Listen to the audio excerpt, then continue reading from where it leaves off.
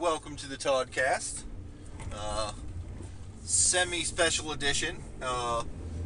As you may have heard from the previous episode, was driving Lily to my brother Eric's house for a few days to hang with her nieces or her cousins, my nieces, nephews, her cousins. And so I'm now driving home solo, and figured, hey, I got some time on my hands. We'll have ourselves a little podcast.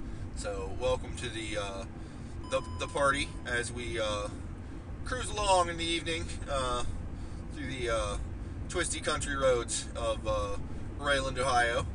A couple of topics that got brought up there at the tail end of that cast that warrant some expansion, I suppose. So we'll go ahead and get into that. Made mention of Square Pizza, which is what we refer to as it's a particular sort of style of pizza that seems to be, in my experience, only found in the Ohio Valley area for reasons I can't fathom. But this is the only place where I've encountered it. And I call it square pizza because the pizza itself is cut into squares. But it's not so much the shape that is the important feature of the pizza. It's more a side effect, I guess. But it's really the style of pizza that they make here. So growing up, there was a pizza place in my hometown of Martins Ferry, Ohio. The way it's made is different than normal pizza. For lack of a better word, normal pizza.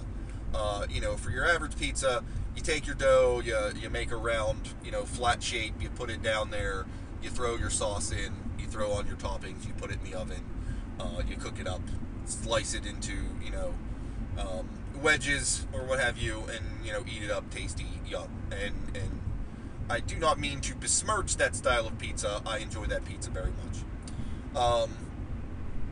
But the pizza I speak of, the place where I first encountered it here in the valley, was a place called DiCarlo's. And now there's DiCarlo's. There's a place called Zontini's, which is where we get it nowadays. And Eric and I were just talking about this. There are apparently a few other places in the area that have pizza like this. But again, I've never encountered it anywhere else outside of the valley, which is kind of weird to me. But what's different is it's made on trays, large rectangular sort of trays, and what they do that's different is they roll the dough out onto these trays. And I believe they put some sauce into it at that point, and then it goes into the oven just like that, until the crust cooks. And when the crust is done, and it's a very nice, crunchy sort of crust, when they pull it out, they may put more sauce on it. I think at that point, maybe not. I don't know, but they, at that point, put the toppings on. Your pepperoni, your cheese, your what have you, and then slice it into squares, and it goes into cardboard boxes, and is sold to you, the end customer. And like just the heat from the pizza, being fresh out of the oven, kind of heats the toppings and sort of melts the cheese. But it's not the same as if you put cheese on it and then put it in the oven and it was melted in the oven. And like I said, the way they do the crust gives it a very, very specific sort of consistency and crunch that's different than what you find in standard pizza. And like I said, it's something that I grew up with. It was The pizza shop was, there was one in Martins Ferry. I want to say there was one in Yorkville, which is a town just down the road a little bit. There might have been a couple of other ones. I don't remember. We always just went to the Martins Ferry one. And it's just always been there as an option. It's one of those places where you can go in and you can buy it by the slice if you want, or you can buy it by like the half tray or the tray. And it's just always been available. Growing up, hanging out outside of DeCarlo's was a thing to do when you were a teenager. It was one of the local hangouts. Which, now that I think of it, is a little weird for a couple of reasons. One, I don't recall DeCarlo's having like a seating area. Like, it was a pizza joint, it was a restaurant, but it wasn't ever it wasn't like a sit-down restaurant. It was like you walk in, order your stuff, they hand you your pizza, you walk out and take it elsewhere. So there really wasn't anywhere to hang out inside. You kind of hung out outside and around the pizza place, which seems odd. And the other thing is that the original DeCarlo's location in Martins Ferry was directly across the street from, I guess we'll call it the city building. It was like where I can't even remember if we had a mayor. I feel like we had a town council. I don't know. City manager, whatever. The building where all of that business took place, which also was where the police station was. It was like one of those all-in-one buildings because it's a small town. And like I said, in retrospect, it seems weird that a bunch of teens would hang out outside directly across the street from a cop shop. But whatever, it worked for them. I wasn't one that normally was one of the ones hanging out. I was normally at somebody's house, playing D&D or what have you. But it was, like I said, it was always sort of a fixture.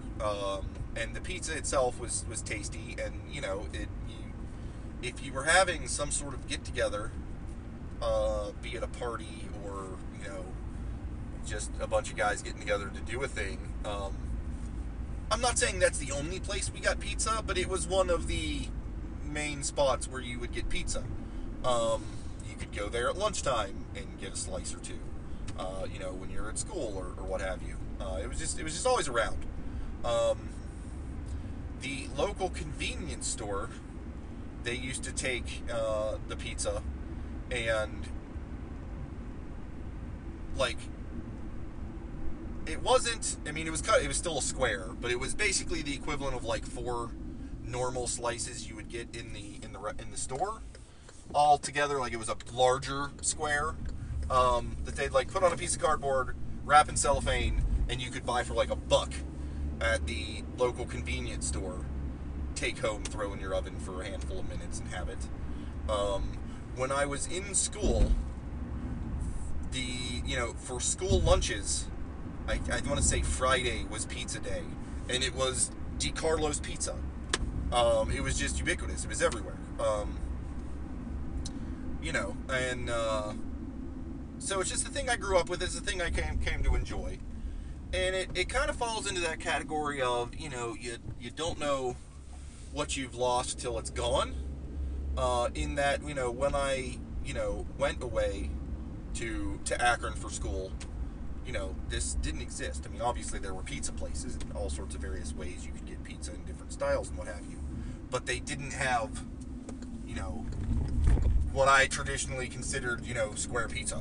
The DeCarlo's style pizza. But, I came home often enough and it's okay, that's weird, whatever. Went to the Navy, this did not exist. Went to Florida, no, this is just not a way people do pizza anywhere else.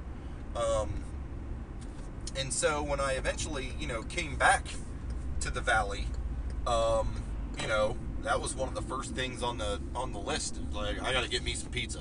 I gotta get me some DeCarlo's. Sadly, when I first got here, I found out that DeCarlo's had burned down, or was torn down, demolished, was, the building was condemned. In any case, the original DeCarlo's no longer existed. And that made me sad until someone said, oh, but there's a place called Zontini's. It's exactly the same pizza. It's just a different name. It's like, okay, cool. Well, I'm going to get me a bunch of that. And now, thank you. Which I did. And it's fantastic. And in fact, that is, I just had 7 slices of it earlier, which may or may not have been a good choice in retrospect. That's a lot of pizza. But super worth it. Good stuff. Like I said, I don't know why it's not available anywhere else, but there you have it. And like I said, if just saying square pizza to someone sounds like a weird thing to say, kind of out of the blue, as there are plenty of places that will, give you a pizza that is either square in shape or cut into squares.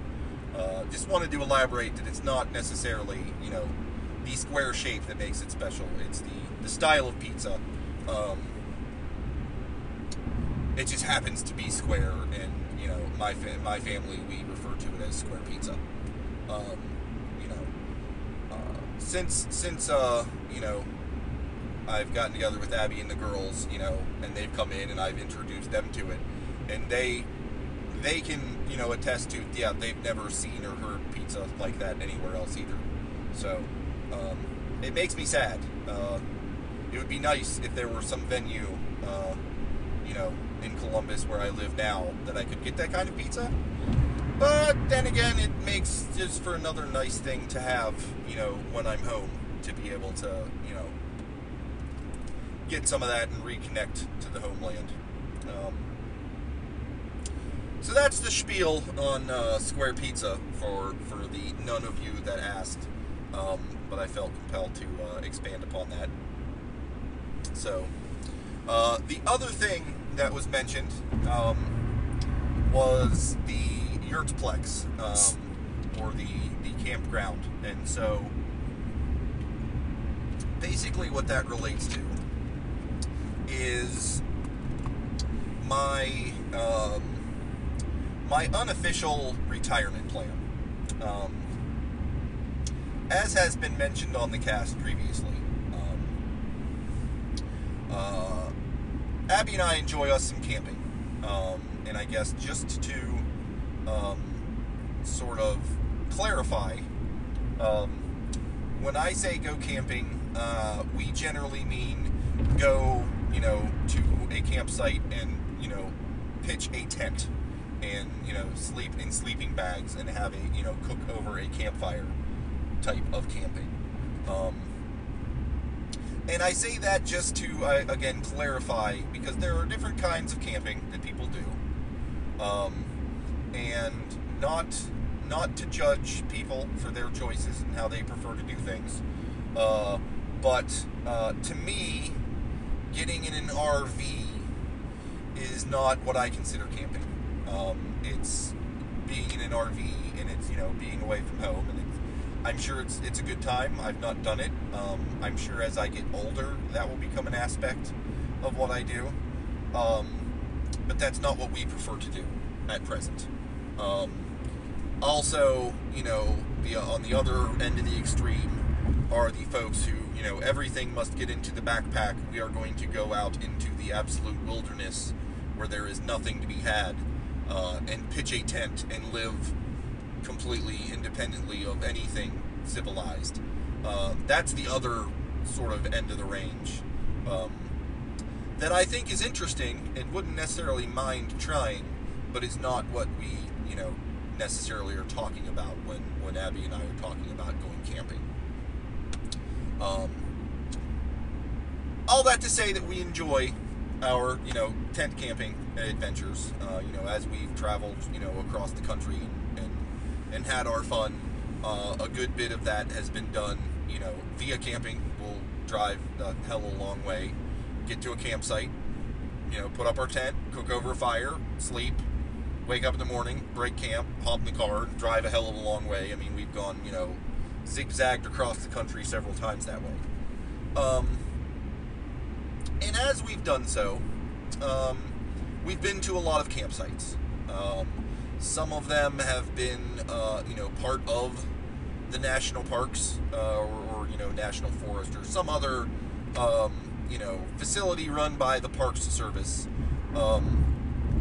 that has a campground. That is, they tend to be pretty cheap, all told. Here's a spot, give us, $20, and you can, pitch your tent, and there's a ring for you to put your campfire in, and, you can do your thing. And $20 a night's a pretty good rate. You could pay 3 times that amount to be in a really, really, really crappy hotel that kind of scares the children. Or you can spend, $20 and camp, and it's pretty fantastic. I can't remember this specifically where it was, but there have been campgrounds on national parks, etc., that were like free. Like, just come, there's like a tip jar kind of a thing. You can leave what you want. Others have been, various amounts of money. In some of the more popular national parks, particularly during the busy season, you oftentimes have to book them ahead of time, and sometimes they cost a little bit more. But it's always very affordable and very worth it. We've also stayed at, private campgrounds, privately owned facilities that are, near to some attraction or what have you, that are also still pretty affordable. And it's a good time. And because we've been to a bunch of different ones, we've seen a bunch of different ways that things have been done, different facilities, the way things have been set up. And, we've kind of made sort of mental note of, things that we've liked, things that we didn't care for. If we ever had a campground, I would, do this, or I would have it that way.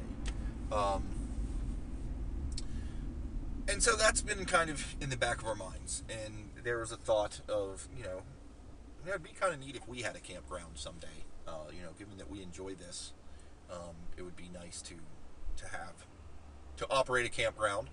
It seems like, you obviously have to, spend the money to get the land and, turn it into a proper campground with facilities and so forth. But outside of that, and just basically maintaining the grounds and the facilities, there's really not a lot of work to that, which is why I say this is sort of the retirement plan. We get some land, put a campground on it, keep it up, and just sort of man the counter, where people, pay us a handful of dollars to stay the night, and just make sure, they don't burn it to the ground or wreck the joint. Everybody has a good time. Right on. That's sort of the plan. The reason I often refer to it as the Yurtplex is a number of years ago. I want to say it was fairly early in Abby and I's relationship. She sort of turned me on to the idea of yurts. And for those of you who may not know what a yurt is,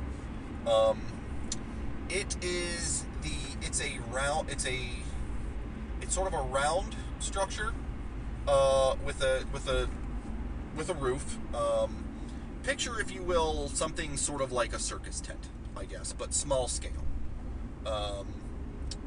With, it's round in shape with walls that are, straight up and down, and then an angled roof that kind of comes up to a point. Typically, yurts, the center of the roof is open because you can build a campfire in the middle of the thing so the smoke can escape. They originated, back in, with the Mongols, Genghis Khan and such. That's what they would rock when they were going about the countryside. The walls themselves are sort of latticed wood that can collapse into a small thing, or you can put it up and expand and make sort of a cross hatching in a big circle, in which you then drape canvas over for the walls, and then you put a roof over it, like a tent. And aside from the use in olden times by Genghis Khan and the Mongols, as a structure, it's still a very viable thing. And you can get modern yurts. They sell them. You can you can get them sort of prefab, and they are like stupid cheap. I can't remember the prices offhand. It's been many a year since we looked at it, but like somewhere between $5 and $10 grand, you can get a yurt that you can throw up, pretty easily. That is sturdy and workable, and obviously depending on where you put it climate-wise, and there are a lot of things that people can do with yurts nowadays.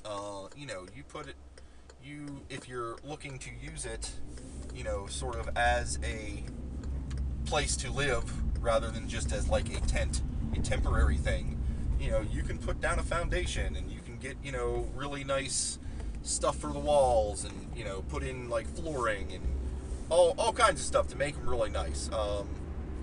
Go on the internet, search for yurt, Y-U-R-T, and you can find some pictures of some pretty nifty things that can happen there. And I guess what I should say is that Abby and I, we are folks who are frugal.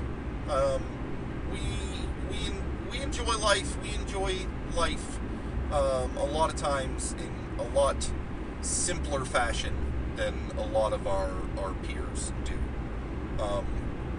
We've never been ones to long for the giant house with all of the